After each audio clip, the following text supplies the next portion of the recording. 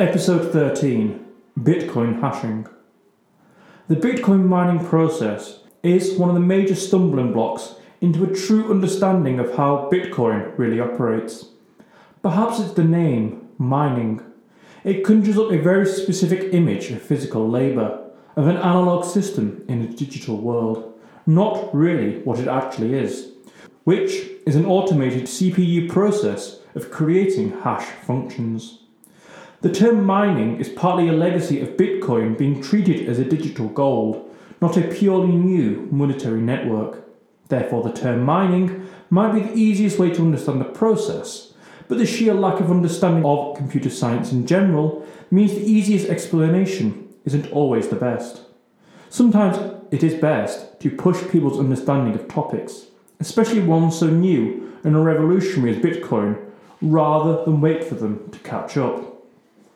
So the term mining is confusing and complicated, and doesn't really describe what it is. If the young started to call it hashing for Bitcoin, it might push people more to understand what the process was really about. If we were to take the digital gold analogy further, Bitcoin mining might be better called sieving or sifting for Bitcoin. In reality, you aren't even using the CPU power to mine Bitcoin relative to contribution. You are trying to find that magical golden nonce each block every 10 minutes. But I don't think we should call it sieving or sifting for Bitcoin either.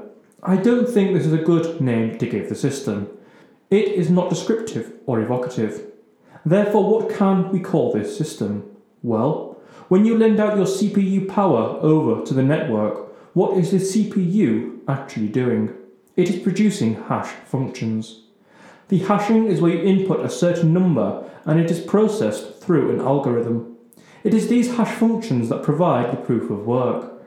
The process should therefore be more accurately described as hashing, not mining. The baby boomer term for this function may remain Bitcoin mining, but the digitally native term should be hashing. Of course, you didn't come to this episode for a lecture on nomenclature, but I think this hash creation process is one of the least understood of the Bitcoin network, so it's best to get its name right. The hash functions produced by the network at the time of writing is 189 quintillion, 629 quadrillion, 301 trillion, 916 billion, 385,400,000 hash functions per second. It is these hash functions that take the necessary data, has operations processed on them, and return to the network to provide proof of work. So, hash functions. Hash functions are produced by the Bitcoin network in an idea taken from Adam Back's Hashcash. The use of proof of work hash functions mean the system cannot be gamed or altered by anybody in retrospect by anybody, including the founder. It creates an immovable legacy for the network, where the hash functions must be undone in order to change the network or to change a transaction, a nearly impossible task. The creation of proof of work hash function can subsequently be used to process all the network payments and transactions by storing them on a time-stamped server. So what are hash functions? A hash function is a mathematical process taking data, performing a function on it, and returning the output data back to the network. Bitcoin uses these hash functions as part of the block hashing algorithm in order to write new transactions onto the timestamp server. The two basic categories of the hash function are the input data and output data. To accept a hash, the transaction has to meet the requirements of the rules. This rule is laid out via a certain number of zeros at the beginning of the result. The difficulty depends on the number of these zeros. For example, getting the hash with 1 0 on the beginning is easy, but 18 zeros is very difficult. The system can then be regulated to adjust the difficulty of generating bitcoins every 10 minutes or so. Bitcoin uses the SHA-256 hash function algorithm developed by NASA, one of the most complicated cryptographic algorithms ever created. The algorithm is simply the process of solving Boolean algebra and 32-bit addition. Solving these two tasks obsessively, and it having been directly monetized by Bitcoin, has meant that custom chips to solve these equations, called ASIC mining chips, has proliferated. Mankind is now extremely efficient at solving these algorithms on a mass scale. You could of course theoretically solve these algorithms manually with paper and pen for the Bitcoin network, but it would be several quintillion times slower than modern hardware. So we have the situation, once you set up your mining rig, you can begin producing hash functions for the base layer of the software. You are using your CPU to provide proof of work. That is all you are doing. Anybody who lends their CPU to provide the proof of work functions is doing a grand job indeed, as the network has been in near complete uptime working order since its original release. But of course, this proof of work function has to have an incentive mechanism.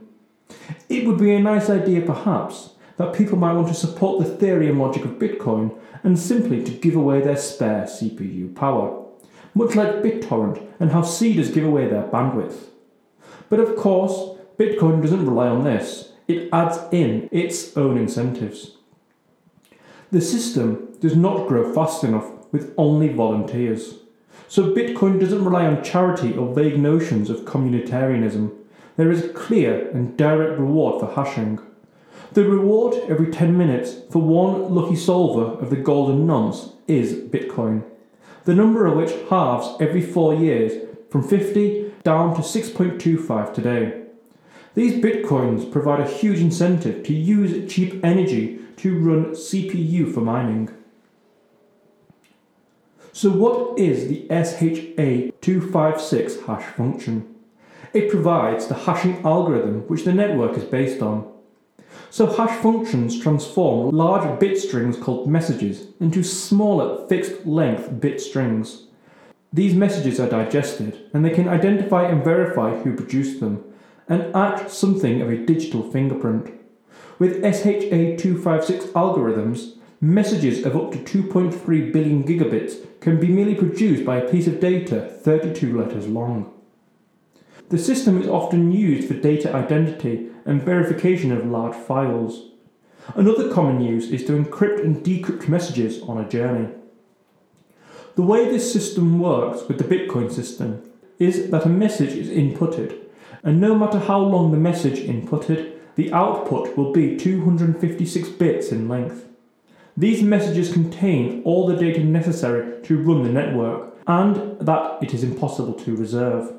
Every 10 minutes, a block of these hash functions are finalized and sit on the time-stamped server as encrypted messages that cannot be altered or changed. They are proof of work of every transaction on the network. The SHA-256 hash functions also functions as determining the difficulty of the mining. The miners produce hash functions with zeros at the start of the outputted hash, and the current difficulty is 20 zeros at the start.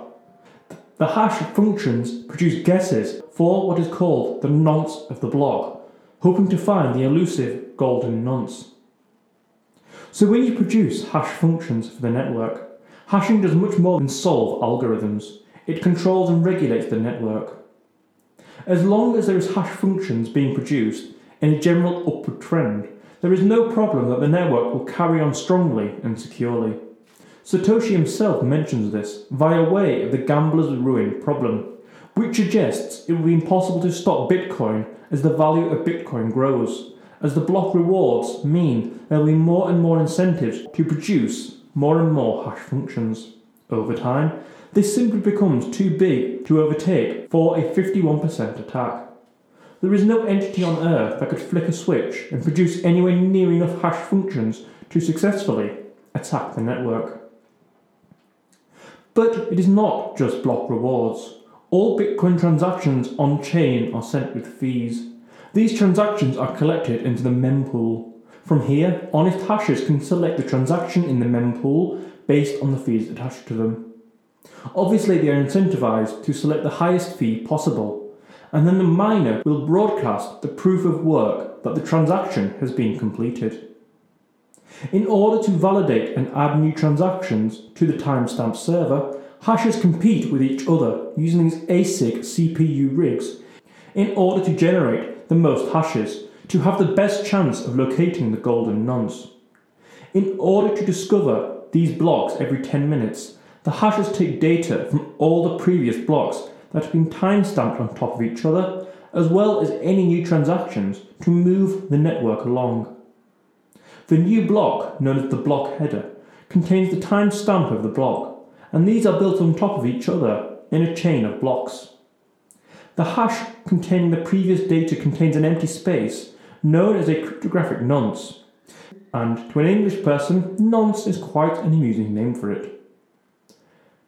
Most of the data is fixed and cannot change apart from this nonce. What hashers are really looking for is the golden nonce. This is the one successfully completed hash function that will complete or solve the entire block. The golden nonce is generated completely at random, so nobody can gain an advantage of possibly knowing where the golden nonce will be. Finding the golden nonce releases the entire block reward, very much like a lottery or a golden ticket from Willy Wonka's chocolate bars. The mechanism of using a lottery is interesting. Rather than apportion the block rewards based on CPU power to the relative blocks, say, a pure lottery system is far more decentralized, random, and an open-sourced way to incentivize hashing. Of course, the big producers of hash functions for the network are more likely to win this lottery, but equally solo miners can and have found the golden nonce. Rags to riches via computers and nonces could also describe Jeffrey Epstein, but we won't go there. So, each block every 10 minutes or so has a golden nonce, which any hash can find. The more hash functions you produce, the more chance you have of finding the golden nonce. It is kind of like a lottery. From this, we get an entire block produced every 10 minutes or so. All the transactions in the block can be completed and the rewards for the block released to the solver of the golden nonce. So, if that's how the software operates, how does the hardware operate? How does one set it all up and produce a mining rig? Well, back in the early days of Bitcoin, mining was simply done on home computers. The software was simple enough to use with a bit of effort, and 50 Bitcoins could be granted to anybody who even put in the minimal effort. The early years of Bitcoin mining was perhaps the largest informational asymmetry ever seen to mankind. Those 50 Bitcoins, for simply running a computer program, would, 10 years later, be worth millions of dollars. Of course, the amount of people who will have kept those Bitcoins safe and secure and not spend them is minimal, but that's their problem. The difficulty of finding the golden nonce, of course, got harder and harder as time went on. From here, early enthusiasts could develop home rigs. The more prosperous could have used their own energy from solar, wind, or even geothermal and hydro, should they have the land to do so, in order to generate the electricity to make it cheaper for themselves. Ordinary people could seriously start to produce hash functions as they learned about the possibility of home mining. The first cycle of Bitcoin saw around half of the Bitcoins that would ever be released in these blocks of 50. Before the first halving saw the hashing reward cut down to 25, then to 12.5, and now to 6.25. So we've come a long way from those who ran Bitcoin mining software on their laptops in order to generate these strange new coins, which had no real market value and met with much derision by many. Then it grew into pennies and cents, dollars and then pounds, and Bitcoin became what could be called promising technology. As you might expect with exponential technology, the change in the last 12 or 13 years since the first block was mined has been mighty. In several different areas, Bitcoin hashing has created whole new areas of industry. We are now at the stage where former power plants in some areas have been recommissioned to produce hash functions. El Salvador has launched its volcano bonds to generate funds to mine Bitcoin using natural geothermal energy. Oil companies are using Bitcoin mining in several ways. The most common is to burn spare fossil fuels to generate electricity that would otherwise go to waste. The legacy of John D. Rockefeller lives on in the oil companies, who operated at such an intense level that it was said that he said that no product should ever go to waste. And so burning flare gas to provide electricity for Bitcoin is almost like free money to the oil majors. This is the broad state of play we are at with hashing operations. But there is one more area I want to mention. The last big event in the history of hashing is something we need to talk about. China. China has never been too big a fan of Bitcoin. What could be more threatening to an authoritarian regime than removing their control of the money supply? And so beginning in 2013, China banned banks from making transactions, arguing it could be used to launder money. Strangely, they didn't ban HSBC, who of course got their start laundering the money from the opium trade in China and are still the serious money launderers' bank of choice. But that's for another time. It should be noted that the regulator, the PBOC, did not ban individuals from trading Bitcoin, but advised against it due to the supposed risks. In 2019, attention turned to Bitcoin mining again, when the National Development and Reform Commission labelled Bitcoin mining an undesirable sector, noting the computer-intensive process. Then, in 2021, the State Council of China announced a restriction on crypto mining. The major hubs in Inner Mongolia, Xinjiang and Sichuan were shut down, and this shutdown was so big the price crashed. In September, the authorities announced all transactions were now illegal, even announcing that foreign nationals who work for the crypto exchanges abroad could be subject to legal action. In short, China was not a fan. The 2021 China mining ban was in so many ways devastating.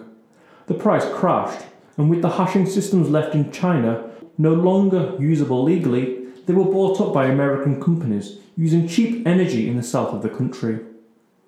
Bitcoin survived without any attacks, or even a threat of a 51% attack, which would have been the best time to launch one, if you were that way inclined.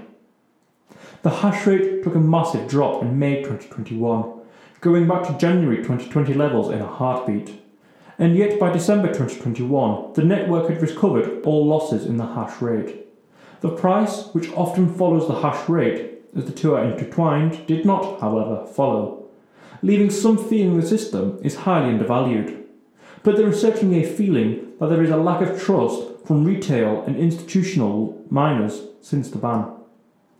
Yet, if we were to judge the hash rate to be the true value of the network, then it has proved Bitcoin's strength and resilience, even as the price has declined. Bitcoin hashing is the backbone of the system. The peer-to-peer network needs a way to provide hash functions to provide for the proof of work mechanism. With Bitcoin, the system is kept intact by the sheer number of hash functions produced by the CPU's generation.